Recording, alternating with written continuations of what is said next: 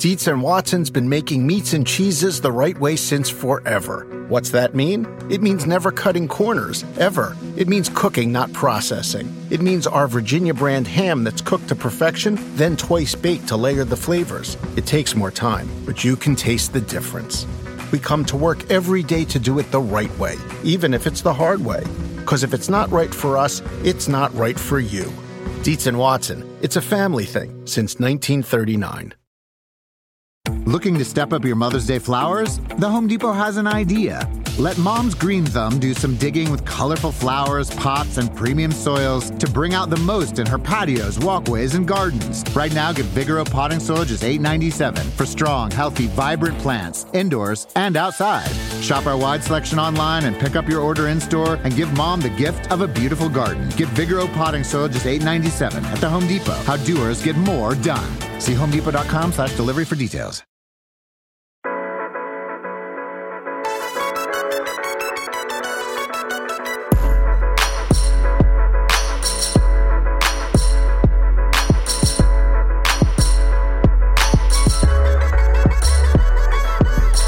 Hey everyone, welcome to A Good Football Show. I am Matt Stroup. It is Thursday, July 14th, and today we're going to be looking at some wide receiver tiers. We'll get a snapshot of how we should be prioritizing wide receivers in fantasy drafts right now as of mid-July and moving forward. I'm joined by Lawrence Jackson, Pat Kerrane, and Kyle Dvorchak. Fellas, before we get into that, as I understand it, we are in the midst or maybe near the end of a big annual fantasy football tradition, the industry draft, the Scott Fish Bowl. Where are we in this whole thing? What's the latest? For anyone who doesn't know, what is it? What's going on? Someone bring us up to speed. So the Scott Fish Bowl annual charity league. I'll have to pull up Scott's Twitter to get the actual name of the charity, but the point is tons of content made around it. Fantasy Cares, exactly. Tons of content made around it, tons of fundraising done, all in an effort to bring together everyone for a greater cause, because mostly we're just on Twitter shouting at each other, insulting each other's intelligence about like 2 points of projection. So to actually do something good with our degenerate lives once a year is probably important. Oh, I was going to say now we get to do that about a charity league. It's just like another avenue. It's just a good outfit for our rage, a good way to channel this destructive self-hatred of each other into something that at least can help other people. Really unique scoring settings. It actually functions kind of like a best ball tournament in that you get cut downs, which helps me sort of finagle it into the framework I have. But the scoring is really cool, and it's different every year. It's similar this year to last year, 2 years ago, but overall the scoring gets like tweaked and updated every year. So it is not like any league I have ever played in other than other Scott Fish Bowls. But it's ballpark, like how many people are in it ballpark, and is there only one Cooper Kupp? 3, is there only one Justin Jefferson in this universe? No, there's multiples. Yeah, no, it's all split up into like a best ball. Yeah, It is like a best ball tournament in that you play in your own little league, and then you enter a larger league where you could be facing almost the exact same lineup as yourself. And yeah, it's a few thousand or something like that. It's gotten bigger every 3,000. Yeah, man, it's big as far as like traditional fantasy goes. Anything other than best ball, it's really big. Crazy. So. Yeah, and it's a super flex league. It's also a very deep flex league. You can start up to 7 wide receivers, I think, with one in the super flex. You can flex kickers. And kickers actually are like, they scored a decent amount because there's no negative points for missed kicks this year, I believe. It's essentially a half PPR league, sort of. There's like points for first downs and stuff, but I've been kind of thinking of it as a half PPR league. Tight end premium and bonuses for like quarterback accuracy. If you are over 2/3 completion rate. Efficiency at the quarterback position, Yeah, once you crest 2/3 completion rate, you start getting bonuses beyond that. I mean, it's just how it works out based on completions minus incompletions or whatever. You have to get past 2/3, I think, to be like profitable on your completions. And you get penalized big time for interceptions, I think, right? -4 for interceptions. So it does reward specifically quarterback accuracy. Is that right, Crane? You get big interception negatives? I think so, yeah. And the other thing, it's good that we're all in this and we're kind of starting to work out the scoring now. Yeah, I never even paid attention to the scoring. I just go get the players that I like. That's a good point, though. Why don't you just pick the best players? Yeah, this is the league where I worry about strategy the least. And there's strategy involved. Like you want to get good players, but it's like you want to get players that you feel like rooting for if you could get them all. Obviously, you won't, but it's a fun draft. Everybody taking all the quarterbacks within the first 2 rounds. So like it's cool like that. Kerrane, I understand you got a draft dilemma going on right now. Is that the case? Right now. I'm on the clock. Apologies to my league mates. It's only been about an hour and a half. It's not the end of the world, you know. I'm gonna say for your league mates, you're probably gonna be on the clock for about 50 more minutes, is my guess, at least. That's my prediction. Let's do the pick. We'll do the pick right now. Can we come to a decision? I might wait. If Kyle's in the middle of a good point, I might go ahead and go make that pick. Or a really bad point. You already got your guy, Trey Lance, so you good. Well, that's actually part of the dilemma is that so here's the deal. I'm in the 10th round. I have had a interesting start where I started out of the 105. I took Patrick Mahomes, come back, took Jamar Chase. Then I took Trey Lance, which I think in a number of ways, I think elite quarterbacks really help your team. The way the playoffs work, it's like kind of staying out of the bottom for like 5 weeks until the last 2 weeks are kind of a GPP where you need to finish really high. But for a while, it's just don't be bad. So with that efficiency scoring, that's why I went with the 2 elite quarterbacks. And then Aaron Jones, Darren Waller, Jalen Waddle, Gabe Davis, Jerry Jeudy, Drake London. So I've gone wide receiver heavy after the anchor running back and Aaron Jones, got my elite tight end. So now I'm like, all right, do I go back to running back here? Because I have 5 wide receivers. Devin Singletary's on the board. Tony Pollard's on the board. My stacking partner in Brandon Ayuk to go with Trey Lance. Or do I just take who I really want to take and take Treylon Burks? Take Treylon Burks. If you really want to take Twinkle in your eye Burks, when you said that.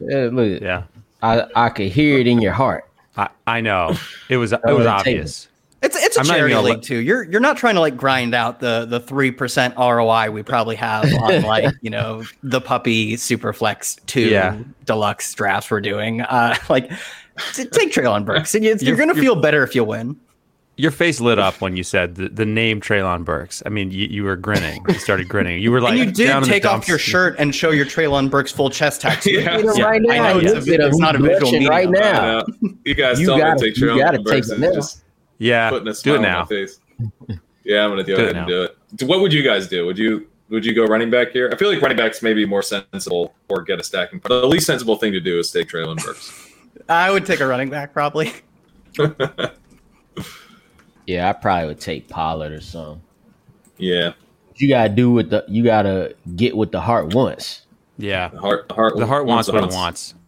Yeah, I'm with that right now. All right. Kerrane's going to deliberate that. It sounds like he's not going to mash any buttons yet. Let's get into what we're here for today. Wide receiver tiers. Specifically, these are best ball wide receiver tiers, and specifically they're put together by Kyle Dvorchak, who happens to be here today. And Kyle, even though these are best ball tiers, are we in agreement there should be plenty of good info here for season-long drafters as well? Is that an accurate assessment? Yeah, I don't think they're awfully different from our they're not awfully different from my specifically season long tiers. There are definitely some tweaks I make to like try and capture different ranges of outcomes, which are like winning your 112 person league is a whole lot different than winning the puppy, which is like a 2 million to first. What is it like? Crane, how many entrants do I have? Like 500,000, I think. You mean Best Ball Mania? Or yeah, Best Ball Mania. The puppy's probably got like 20 or 30,000. I don't know. Yeah, Best Ball Mania is I think 500,000, and the DraftKings $5 one I'm pretty sure is just shy of 900,000 entrants. So like things like waiting every single playoff week, which is 17, 16, 15, more heavily like matchup based, or we get like rookies who will typically come on later. Like it's been proven out in the data that you typically have rookies producing later in the season more so than early. That is more useful in a contest where you need sort of the nuts in 3 consecutive weeks. You really need a really good weeks 15 and 16, and then like a true like GPP winning, like DFS type of winning lineup in week 17. So that's like the biggest difference to me is not only on a season long level, but on a week to week level, weighting like what does a player's 80th percentile outcome looks and correlation, like understanding that you obviously just want to have, even not considering week 17, 16, just within your own team, understanding that like if a whole team has the chance to move as one, that's more important in a contest which is more top heavy than your 12 person league. But it's not, those are the things I'm factoring in. Those aren't the only things. Like it is going to look it will have many shades of what were what I put together for the magazine or what we collectively agreed on for the magazine for our consensus ranking. So it is not drastically different. It's different, but not crazy.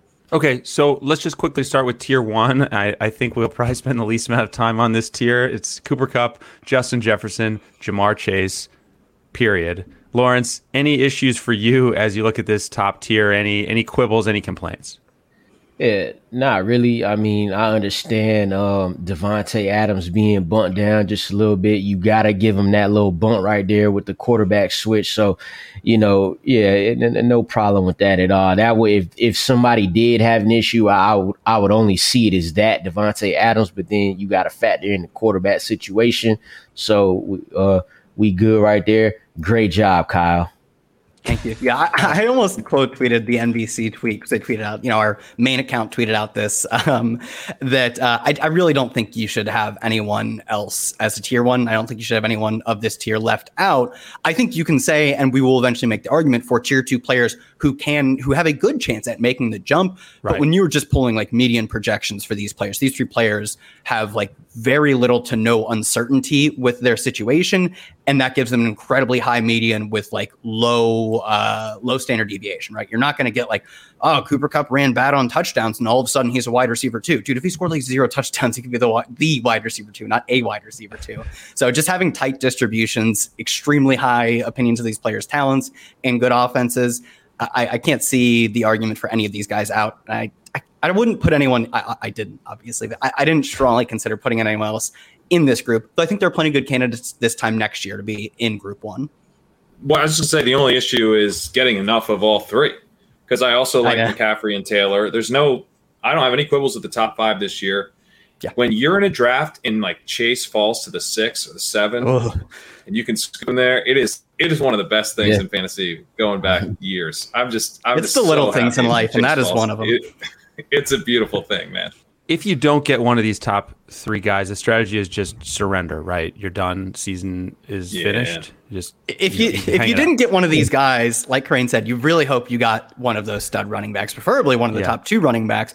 But like, I have my running back tiers out too, and I put Austin Eckler in tier 1. He really wasn't that far, even in half PPR, off of Jonathan Taylor last year.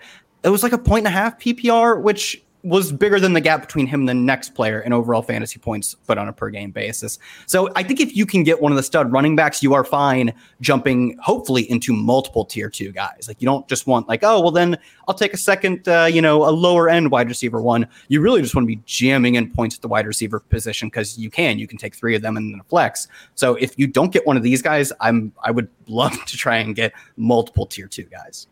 Well, so that takes us right into tier 2. The top 3 guys there in order are Stefon Diggs, the aforementioned Davante Adams, and Deebo Samuel. That's the first 3. Kerrane, looking at tier 2, the top of tier 2, who do you think by the end of the season has the best shot at making a leap into this tier 1 group? Like at the end of the year when we're counting the points in terms of production, who do you think could end up getting there? This is boring because he's the next guy off the board. But I mean, I think it is Stefon Diggs. I think the market has this right. He was second in the league in air yards last season behind only Justin Jefferson. He had a bit of an off year. He had his lowest yards per out run since 2018. But the Bills kind of had a little bit of an off year at times where they weren't kind of clicking. And I think part of that was Emmanuel Sanders was their like deep threat, which is not necessarily what you want. A guy on his last legs who was never really like a deep threat specialist to begin with. Now I think we're going to have Gabriel Davis, who has put on weight and he's been pretty efficient. And he just, the last game he played was that game against the Chiefs. So it's exciting to think about what Gabe Davis can do in this offense. But also, like, if you have Stefon Diggs, you want Gabe Davis to be good. Because he's going to have an average depth of target that's probably 14, 15 yards downfield. That's taking a lot of pressure off of Diggs if Davis is good. You obviously don't want him to become a superstar or something, but, Diggs really just needs a little bit more efficiency. He needs to connect to all of his targets. He's still going to get fed.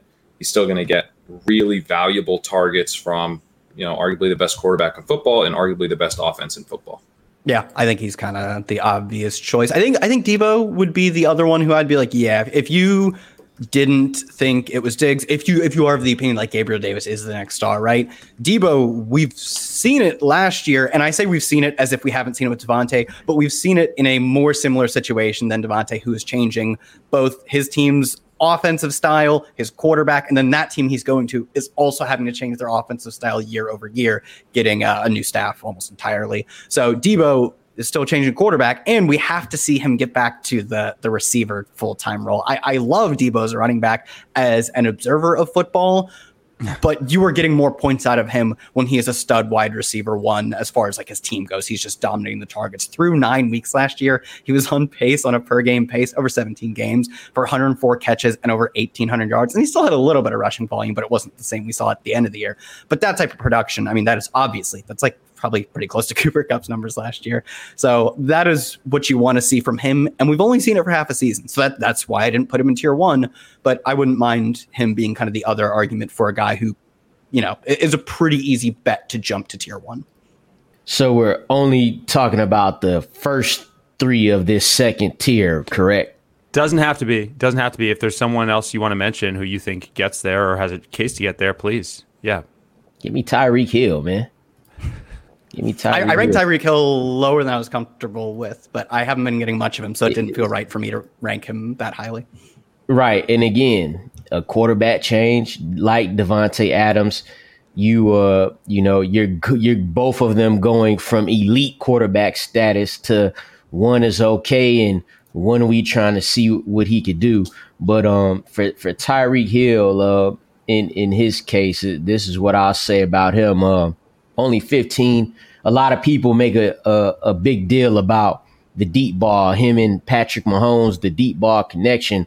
That tends to be overstated sometimes. Only 15% of his targets last year came beyond 20 yards.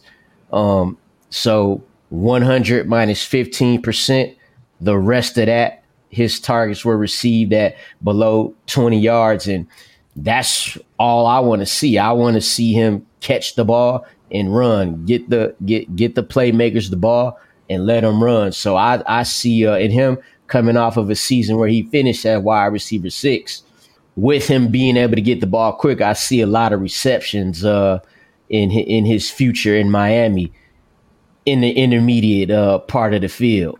One guy I thought you were maybe going to mention there, Lawrence, is T. Higgins, who, you know, probably isn't going to get there. But if Ja'Marr Chase were out for any extended stretch, I mean, I would feel more comfortable betting on T. Higgins than like CeeDee Lamb. I would feel more comfortable than Deebo Samuel. I mean, the contingent value for T. Higgins is really, really strong. Like, I think he almost would slot in for Ja'Marr Chase in terms of where we'd be drafting him if Ja'Marr Chase wasn't there. So I would take him if like today Ja'Marr Chase was like, football is fun, I'm done. I would take T. Higgins as the wide receiver 4. He'd be ahead of Stefon Diggs as like he'd be most closely considered to put him in tier 1. I don't think I could do it, but it would be really close. He'd be the highest of tier 2. See, my problem with that is I looked over the article before we did this, and I thought T. Higgins was in the next tier. See, I forgot. That's why I didn't mention it. I'm thinking we talking because I 100% would have said T. Higgins. I mean, he, on a per game basis, he had more catches, not by a lot, but on a per game basis, he had more catches and targets than Ja'Marr Chase. A lot of people like to play up the LSU connection with him and Burrow, but he doesn't truly favor a certain receiver more. He favors them both because they're both top 12 talents in the league. So yeah, I just thought like I was gearing up to talk about him in tier 3. So yeah, just forget what I said about Tyreek Hill. All right, appreciate that, Pat. Yeah, give me T. Higgins, man. We're having a little bit of a behind-the-scenes snuggle war on who's higher on T. Higgins. So I feel like I got maybe a point in my favor on this podcast. You definitely got it on this because you mentioned him. How dare I forget about T. Higgins? No matter what tier he is, they call him Tier Higgins is I think what they call him. No, I like that though. That like I love Jamar Chase, right? But even from, I think it was like week 5 or 6 onward, whenever we had Higgins come back from like the slight shoulder injury, he was something like 4 targets and 50 air yards behind Jamar Chase over the course of a dozen games. That's nothing. It's like literally almost immeasurable. It's within a standard deviation. So there is no real favoritism. I just think Chase is like marginally more talented, a little more explosive with the ball in his hands, but it's close. And it's, I think, so the interesting thing is, it's tough to look at Joe Burrow as like not much of a rushing threat, really just the pocket passer, and be like, do I really want to buy in on an archetype that we're sort of falling out of favor in fantasy, especially coming off of like a season where it's pretty obvious he's going to regress. It's one of the best combinations of both completion rate and yards per attempt we've ever seen. And yet I have both of his receivers ranked as receivers 8 and 3. So Kerrane, are you getting much Joe Burrow? Because I am getting plenty of the Bengals pass catchers, not much. I don't think any on the same team as far as the top 2, but I'm not doing very much Joe Burrow. And that feels like it's a leak. It's sort of I need to find where my leak is on that. Am I too high on the receivers or am I too low on Burrow? I think I might be probably around the same on DraftKings, maybe a little bit lower. Because the thing with Burrow is he's just a little too expensive, I think. You know, like you're getting – it's like Burrow or Hurts. And to me, I'm like, well, I might take Burrow's receivers and still take Hurts, you know, to get that rushing upside. So, yeah, for me, because you could also be looking at, especially in these best ball leagues or kind of only these best ball leagues, like the ping-ponging weeks don't hurt you at all. Like if you have, it's a Jamar Chase week, it's T. Higgins week, you know, that doesn't necessarily mean that Burrow is the guy you need in your lineup every week. You could still be better off with a quarterback who has more rushing. So, yeah, if you think about it like in terms of DraftKings salary or something like that, like I think like Burrow's salary is a little too high. So it'd be the type of thing where maybe you would stack up the Bengals game in a GPP lineup, but then bring in a cheaper rushing quarterback. And so I'm kind of thinking about it like that. Lawrence, you asked us a minute ago to forget what you said about Tyreek Hill. I'm not going to do that because you were very convincing. So I will not forget it. But we are going to move. Don't forget it. Just think of it after T. Higgins. You know what I'm saying? Okay. I'll try to do that. We're going to move to the tail end of tier 2.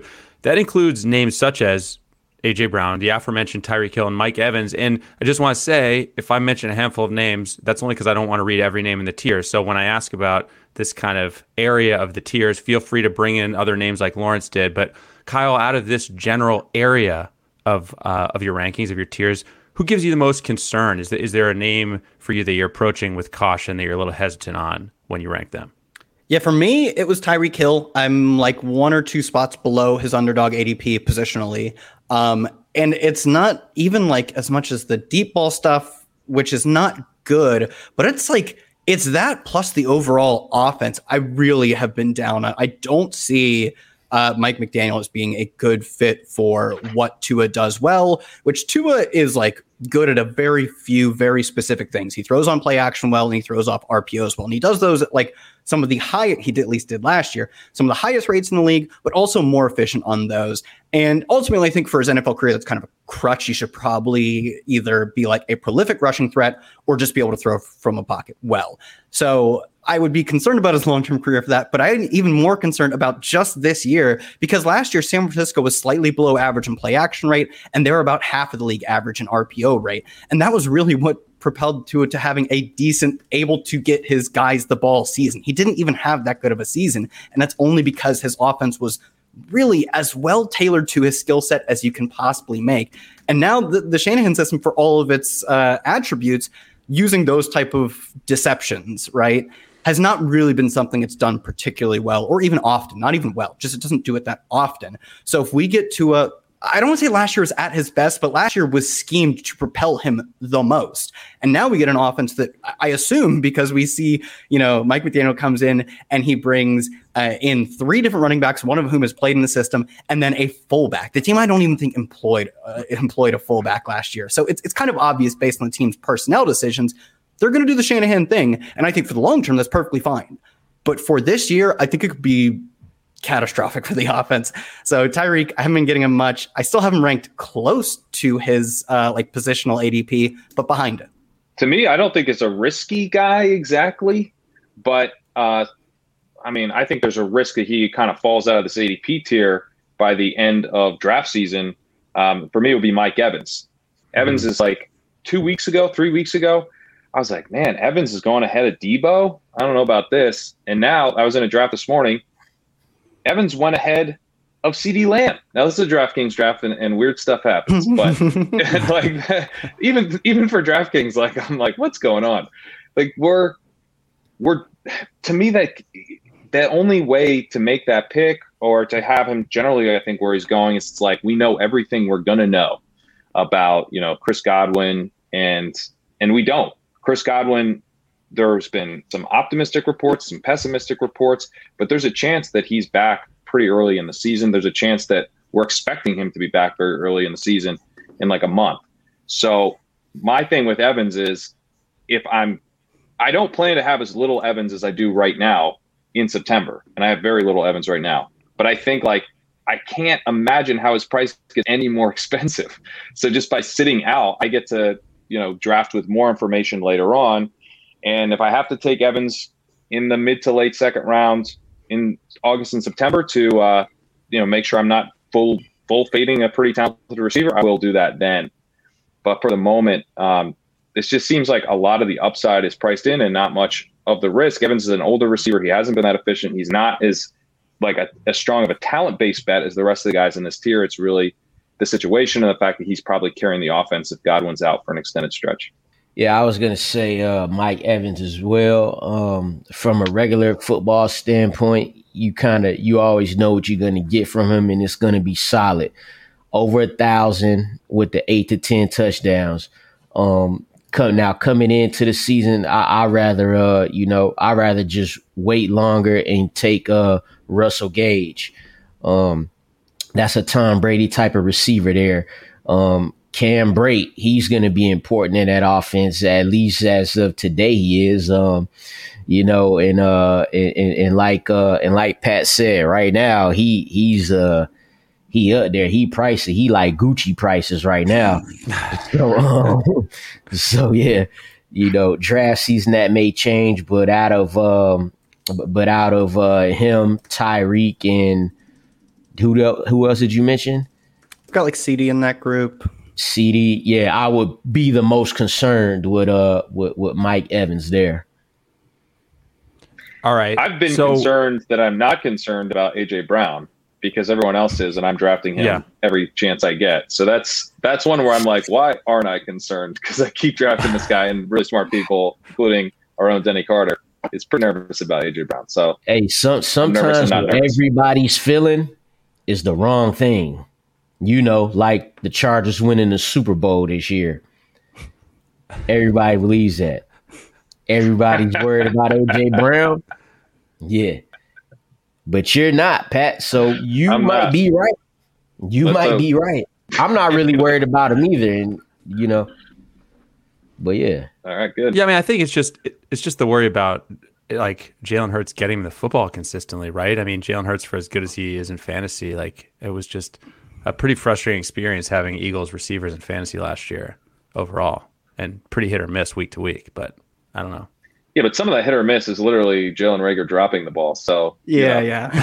Guys, I can't believe we couldn't rely more on Jalen Reagor, JJ Arcega-Whiteside. these guys, Wes Watkins. Hurts has really got to get it together. Did you see the way Jalen just ran the wrong route and dropped it? Hurts sucks. I think the move to Philly would be very concerning because of how run heavy they were basically after like week 6 or so onward last year. But like, you'd be surprised to know the Titans were also very run heavy at all times when they've had AJ Brown. Mm-hmm. Yep. So it's I'd say a pretty lateral move. I think you could call it a slight downgrade, right? I think as a pure passer, Tannehill's probably a more efficient passer than Hurts. You could project him to be. And there's probably more downside that Philly is the most run heavy team in the league. They were incredibly run heavy from week 7 onward last year when they stopped letting Jalen Hurts play Superman ball.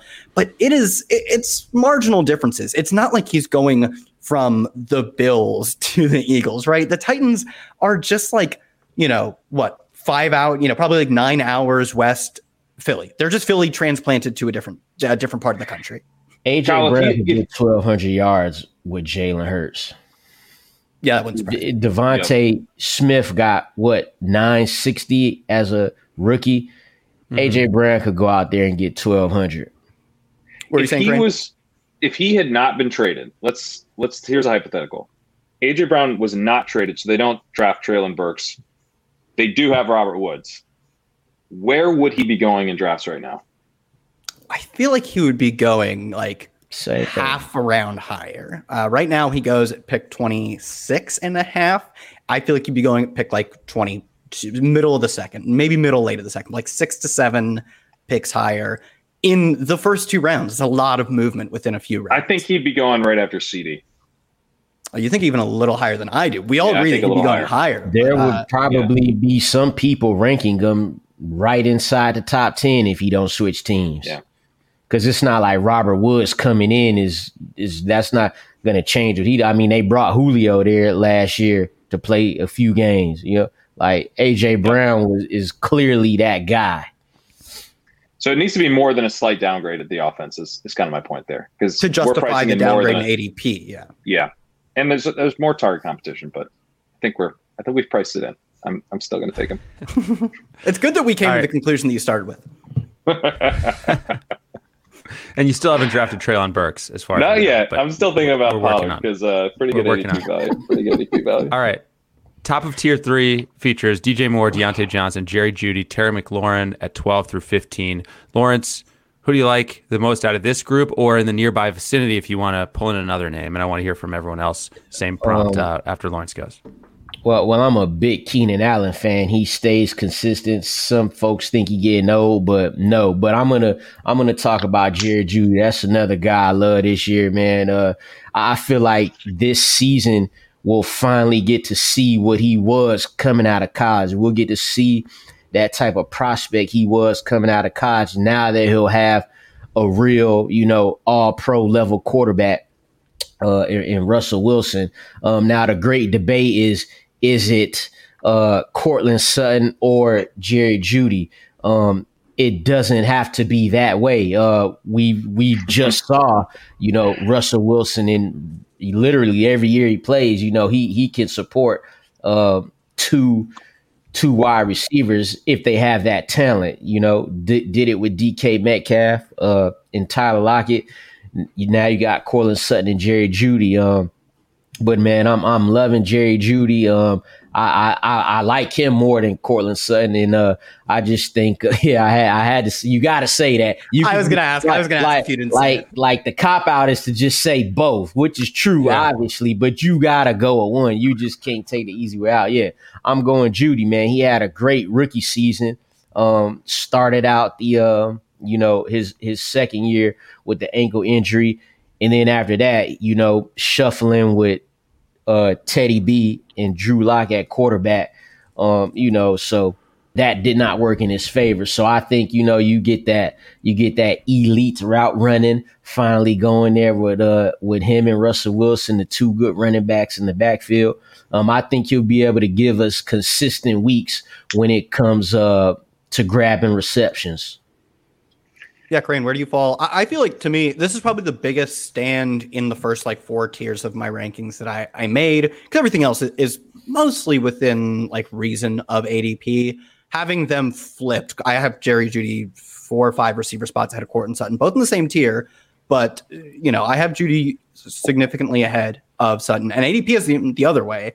And I think that's probably the biggest stand I make in the first 4 or 5 tiers. And it's the biggest one. Jerry Jeudy is probably one of the biggest stands I have in best ball right now. Do you have an opinion on how you should rank them? I still think you should consider the market. And if you are understand that you don't have to take Jerry Jeudy as wide receiver 12 or 14 or whatever to make sure you get him. Understand that you can try and play the price game with him. But if I'm preferring one, I've been going Jeudy. Do you have a strong lean on either one? I have more Jeudy, but it's just because he's so much cheaper. So I would take Sutton, and I do. I take Sutton first, every time, just because I know the market's going to give me better prices on Jeudy, and I've gotten close to getting them both recently. It is a little tough to get them both, but it's a rush. It's a rush when you do. I have one. It's a rush. You haven't lived. Yeah, no, you have not lived. I like Sutton. All right. I mean, I like kind of a lot of the guys in this general range. I like a lot. The dude for me that jumped out was DJ Moore, who I like that you have as the top of this tier. because I was drafting a lot of Waddle, Sutton, Marquise Brown, kind of all in this range. I didn't have enough DJ Moore prior to the Baker trade. Like I was overweight, but I didn't have like a big old bag. And I was like, I blew it. Like I should have had like 25% of this guy. And, I had like 12 or something. So, you take your lumps, right? You're like, all right, I guess I'm taking him in the 303 now, and I'll probably do it. And nope, he's going exactly where it was before. You can fix the error. Kind of blew my mind. No one is making me pay. I was like, I'll just take DJ Moore now, who has a better outlook and the same exact price. So that's what I've been doing. It's been an absolute gift. I love it. All right, we have more tiers to come. First, we're going to take a very quick break. The longest field goal ever attempted is 76 yards. The longest field goal ever missed? Also 76 yards. Why bring this up? Because knowing your limits matters, both when you're kicking a field goal and when you gamble. Betting more than you're comfortable with is like trying a 70-yard field goal. It probably won't go well. So set a limit when you gamble and stick to it. Want more helpful tips like this? Go to keepitfunohio.com for games, quizzes, and lots of ways to keep your gambling from getting out of hand. Start clean with Clorox, because Clorox delivers a powerful clean every time. Because messes happen. Because I got a charcoal mask. Great, because why would I put that on my face when I could drop it in my sink? This is what I get for multitasking. Ugh, why is charcoal so sticky? Hello? Hey, Janice. I am so sorry. I thought I was on mute. No, we don't need to reschedule. I'll just stay off camera. Ooh, yeah, that happens. So start clean with Clorox. Use Clorox products as directed. Just a reminder, if you don't have the NBC Sports Predictor app powered by PointsBet, go download it now. The contests are free and easy to play. You have a shot to win thousands by predicting what will happen in Major League Baseball, on the PGA Tour, and NASCAR circuit. We also have a special contest on Tuesdays and Thursdays called Battle of the Bets, where you can agree or disagree with our experts for a shot to collect some cash. Also, the Fantasy Football Expo presented by NBC Sports Edge is coming to Canton, Ohio, August 12th through 14th. Some of the top experts in the country, including literally some of the people in this room right now, Pat Doherty, Pat Kerrane, Denny Carter, Lawrence Jackson, Kyle Dvorchak, at the only true fantasy football expo in the country. Tickets are available at thefantasyfootballexpo.com. Use promo code NBCPass at checkout to save $20.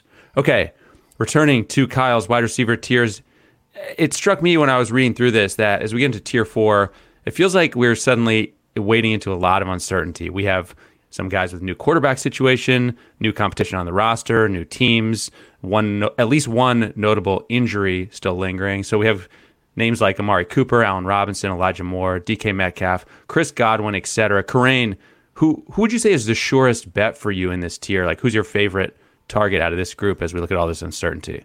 If you kind of frame it as who's the surest thing, it's probably the guy I'm not taking that much, and it's Darnell Mooney. Like, I don't think Darnell Mooney's he's gonna get targets. There's no one. I was gonna say that was Brandon Cooks. Pringle coming for the job? Nope. Is Velus Jones? Nope. N'Keal Harry? Definitely not. Like, no one can take this role away from him. It's locked in. His skill set fits well with Fields. Downfield guy. He's shown an ability to play in the slot and play outside, but he's not been that efficient, and he's a very slender man. He's not that tall. Like, I don't think he's gonna be a true wide receiver one in fantasy. I just think he's a little bit of a low ceiling play. So, if you're just not enjoying the uncertainty and you want to get a wide receiver who's not going to be nothing, and sometimes that works, right? If you go 3 running backs early, you might need a wide receiver like that. Might be the right archetype. But otherwise, I'm going Rashad Bateman. Rashad Bateman's the guy who, similar play where I'm just betting on targets, but I think he could consolidate targets in a really big way. Like, I wouldn't be shocked if, he had like a 27, 28% target share. It's a little bit tougher for me to see with Mooney. And I like the Ravens offense so much better. Like, the Ravens offense could be really efficient through the air, even if they're not high volume. The Bears, I mean, if they're efficient this year, like, I need to go learn about football, man. I don't know nearly as much as I think I do. If the Bears come out and play a lot of people do these days, man. Kerrane, when you said if you start off your draft with 3 running backs or something, which is wild and too much tea for me to ever have done. You just have to be such a larger, stronger man than I or woman than I to do so. But if I did, my thought was sort of the same process. And what situation do I want to get to? For me, it was Brandon Cooks. Brandon Cooks, I think I have in the article, he's finished fewer than like the wide receiver 21 in points per game, like last year's mark of 11 half PPR points per game once in his career. He has consistently been, at worst, like a low-end wide receiver too. But if I have a bunch of running backs on my team and I don't have a wide receiver, my first thought isn't, and this is maybe a flaw in my thinking, but my first thought isn't like, I need to shore up some points to the position. I'm like, I got to go find myself a wide receiver one, like a fantasy wide receiver one. And to me, that is not going to happen through Brandon Cooks. So I'm just like, why don't I just take Elijah Moore, who was like an incredibly dominant college prospect, one of the best yards per route run among Power 5 players in recent years, one of the highest yards per scrimmage per game over the past few seasons coming out of college. And obviously that offense needs to make a massive turnaround. But if it does, it will happen through one of two players, and probably a combination to Elijah Moore and Garrett Wilson.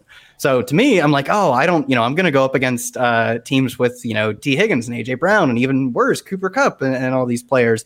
How do I make up that ground? Realistically, the answer is I've made it up via my running backs, but my thinking is I want to keep trying to make it up through high upside receivers, and Bateman and Elijah Moore are the players who stick out to me as that profile. Pat, you lucky you went first that time, because I already screamed Bateman right there. And, as I'm looking at this list, I'm looking at DK Metcalf and just knowing that he's so much better than everyone in this tier, probably except Chris Godwin. And it's tough to go away from that.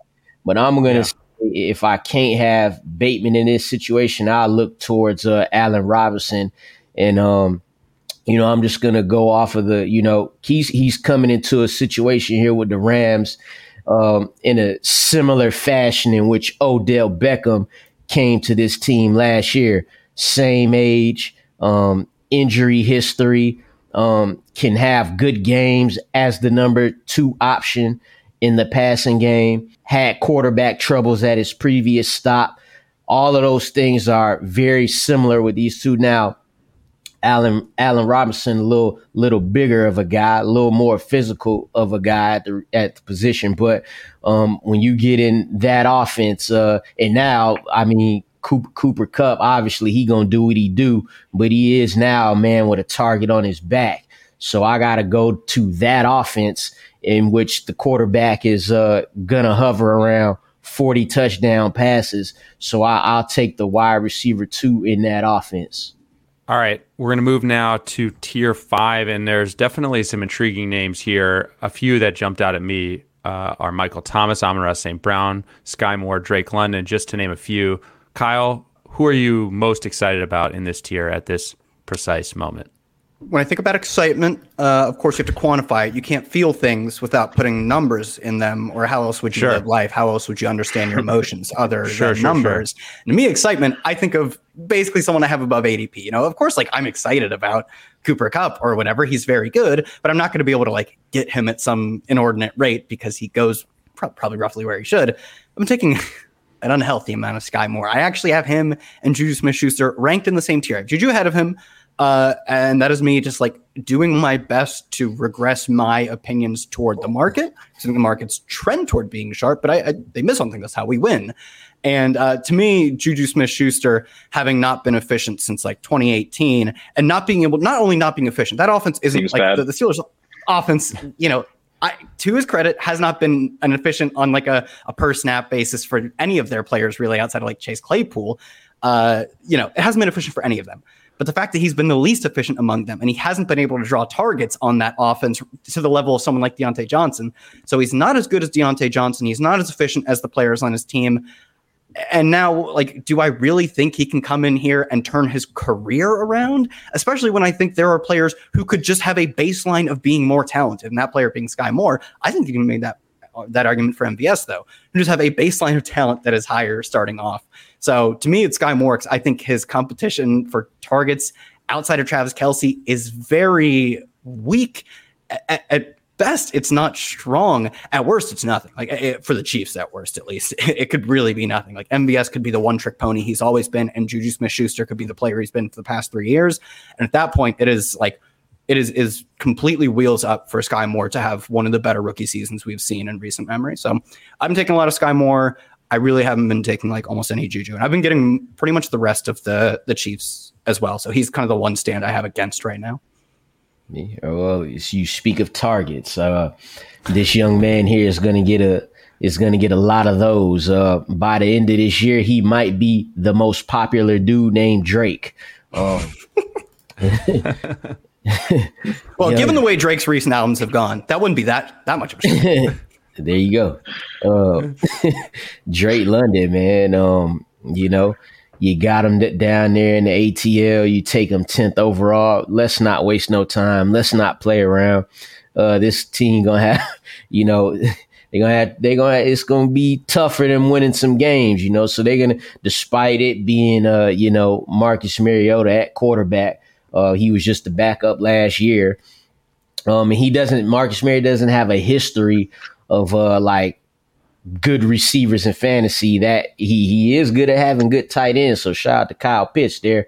But somebody's gonna have to gobble up those targets and receptions when that attention is going to Kyle Pitts. Kyle Pitts did get bracketed a lot as a rookie. So that is why they brought in Drake London to start there at that X wide receiver. And even looking at the running back position, man, you got Cordell Patterson who will do a little bit of both, but, and I appreciate him a lot, but, he ain't getting no younger, man. It's going to be time for Drake to do his thing. So one of these rookie receivers is going to have that type of year, and Kyle's banking on it being Skyy Moore. And I'm going Drake London here, and I'm sure Pat's with Treylon Burks, who he still hasn't drafted yet in the Scott Fishbowl. But give me Drake London, man. Just thinking about my positional needs, Lawrence. Think about your feelings. Think about your emotional. Think about your feelings. Yeah, feelings. Exactly. Well, I mean, you also have to think about your future feelings and the upside, the emotional upside. If I take Pollard here and then I get Burks to fall to me in the 11th, I mean, I'm gonna be flying high. But to get back to the question at hand here, I think Amon-Ra St. Brown is actually who I would pick. Burks, I'm taking London ahead of Burks because the market says I should, and I think there's some risk with Burks' early season role. But if I go Amon-Ra St. Brown, I think he's one of the guys that is kind of illustrative of the difference between like best ball rankings and in-season kind of redraft rankings, managed leagues rankings. Because Amon-Ra St. Brown, I don't know. I'm not sure if he's going to be what we saw at the end of last season. But if he is, he's going to be one of the easiest starts. I'm just plugging him in. I'm like, he's getting a ton of targets. Jared Goff is locked onto this guy. He's just racking up points for me every week. Kind of plug and play starter. And is Tyler Lockett really have any chance of doing that? I'm with Kyle on Juju. You got to wait forever on DeAndre Hopkins. That roster spot with you can't churn out for a waiver wire guy really hurts you. Adam Thielen's going to be touchdown dependent. So a lot of these guys, they feel more like best ball picks to me, where Amon-Ra St. Brown is totally viable in best ball, but in a high stakes league or whatever, it's easy to see how that pick really pays off. So I would argue, I think that he belongs in tier 4 if we're just talking about redraft rankings. Who's an easier start this year? If he kind of it doesn't have the best season ever, but he's a hit. As a hit, I think Amon-Ra St. Brown is an easier start than Devontae Smith, right? Devontae Smith is going to be kind of tough to know when the weeks are. So I like Amon-Ra a lot. The case, I'm glad someone brought up Amon-Ra St. Brown, because I think we've talked about this before and it's hard to quantify, but the case against him is, it doesn't seem like he could keep up that pace from late last season, but the case for him is with a similar role. What if he does? Yeah. I mean, that's the case for him. The case is, sure, he put up great numbers. Ignore that rookie season. It's not. This dude almost touched 1,000 yards, and he wasn't consistently starting until the latter part of the season. Can't deny that. Yeah, I mean, you could deny it by saying anyone with a pulse could get targets on a team with Josh Reynolds and Khalif Raymond as the number 2 and 3 receiver. Right. But I would think that's how you would deny it. I don't know if that's entirely true, though. If Amon-Ra was literally just a guy, it would have been somewhat of a flat distribution of targets. He wouldn't have capitalized. Exactly. Clearly, he is more than just a guy because he buried his teammates at the end of the season. He was clearly not just better. Like, a lot of players are better than Khalif Raymond, right? He wasn't just better. He was like a sun so bright that you can't see anything around it, that much better than the guys they were trotting out at the end of the year. He definitely had at least one rushing touchdown because I remember watching it. I forget what team it was against. Might have been against Atlanta, if I remember correctly. He ran it right up the middle, just like like he was Cordell Patterson or something. He just handed it off. He ran up. I'm like, oh, they using him like this too? Yeah. Well, I mean, when you faded him in DFS that week, seeing him get like a 2-point conversion and a rushing touchdown was only just incredibly difficult. I know which game it was. It was the game versus Seattle because it was best ball playoffs. Seattle, yes. Everyone crushed that week with Amon-Ra. Yeah. And no, it felt good to watch a player I had none of. Felt great. I think the other thing with him is Goff. It's like, there's added target competition with Shark and Jameson Williams once he's healthy. But like, I think part of it is just Goff is not a complete quarterback by any stretch. Like his deep threat in the Rams offenses was usually Josh Reynolds, and he'd have like an 8 out of 10. Your deep threat's supposed to have an 8 out of like 15, 16, like 17 if it's Marcus Valdes-Scantling. Like, he doesn't really throw deep. Like he wants a guy who gets open quickly over the middle of the field, and he's probably going to lock onto him. So there's, maybe they designed the offense so that defenses aren't able to just realize it's all going to Amon-Ra, but there's a chance that Goff is just like, I don't care, throw him anyway. Yeah, perfect mesh of quarterback limitations and receivers, what a receiver does well. So there are 9 tiers. We've gone through parts of 5 of them. We don't have time to go through the remainder. In fact, we only have a few minutes before we have to go, guys. So really quickly, just want to go around the room with one additional guy, one additional favorite target from any tier, or one additional fade. And if you want to be quick, you can get in both. But just kind of a parting thought from the remaining tiers from either of you, all 3 of you guys, before we go. I talked about him a little earlier. I'll go Russell Gage in that next tier, man, especially, early in the season. He's going to get them looks from Tom Brady, man. I mean, I'll go Treylon Burks. Like, I think he should probably be in this tier above. Like, you're ranking him after Rondale Moore. Rondale Moore's 5'3", I believe. Come on. What are we doing here? Treylon Burks is got a huge – another one of these guys where, like, sure, in best ball, you probably do want that discount. You're getting it in most drafts, but, he could not start for the first few weeks of the season. But once he does, like, he is passing Nick Westbrook-Akine this year. He's going to. And once he does, I think he's going to have a pretty easy time getting targets. His prospect profile is pretty darn good. So another guy who's probably going to be a pretty easy start once he finally earns a role. But you refuse to draft him. I also refuse to draft him because I love running back so much. Yeah, you're a big running back guy. We've always talked about you as being everyone knows that. Yeah, the muscular, bullies people, gives them swirlies, whatnot type of guy. I did 2 consecutive drafts last night where I took 3 running backs in the first 5 rounds, and I was like, "What?" I was like, "I gotta go to bed. This was bad. I gotta get more sleep." Kai, what about for you? I got a Robbie Anderson. Over the past 2 years, he's got 10 games with double-digit targets. He draws targets, and he hasn't done a ton with them in the past 2 years because that's like what happens when you're playing with like the corpse of Cam Newton and Sam Darnold. And Baker isn't great, but he's better than those guys. So he gets targets. He's got a better offense around him now, and he's free as it gets. All right. Make sure you check out, you can read this full column on NBC Sports Edge right now. Kyle's wide receiver tiers are up. You said the running back tiers are up as well. Quarterback tiers are up as well, and tight end tiers next week. Okay. Anything else, Lawrence, Kerrane, Kyle, you guys would like to promote on the site before we get out of here? On a Good Football Show on Mondays, we've been having beat writers on, so make sure you guys are checking those out. Ben Raven was on for the Lions, talking up Amon-Ra and TJ Hockenson. Lawrence? Yeah, check out that draft guide, man. Myself and these guys here, we wrote a lot of stuff on this, you know what I'm saying? So definitely check that out. We also coming with the fantasy previews every day. Yep. All right. That's going to do it for us. Don't forget to subscribe to our show on Apple Podcasts, on Spotify, wherever you listen. Take a minute to rate and review us as well. I want to say thanks to everyone for listening and watching live, and thanks to you three, Kyle, Lawrence, Kerrane. Appreciate it. See you guys next week. The longest field goal ever attempted is 76 yards. The longest field goal ever missed? Also 76 yards. Why bring this up? Because knowing your limits matters, both when you're kicking a field goal and when you gamble. Betting more than you're comfortable with is like trying a 70-yard field goal. It probably won't go well. So set a limit when you gamble and stick to it. Want more helpful tips like this? Go to keepitfunohio.com for games, quizzes, and lots of ways to keep your gambling from getting out of hand.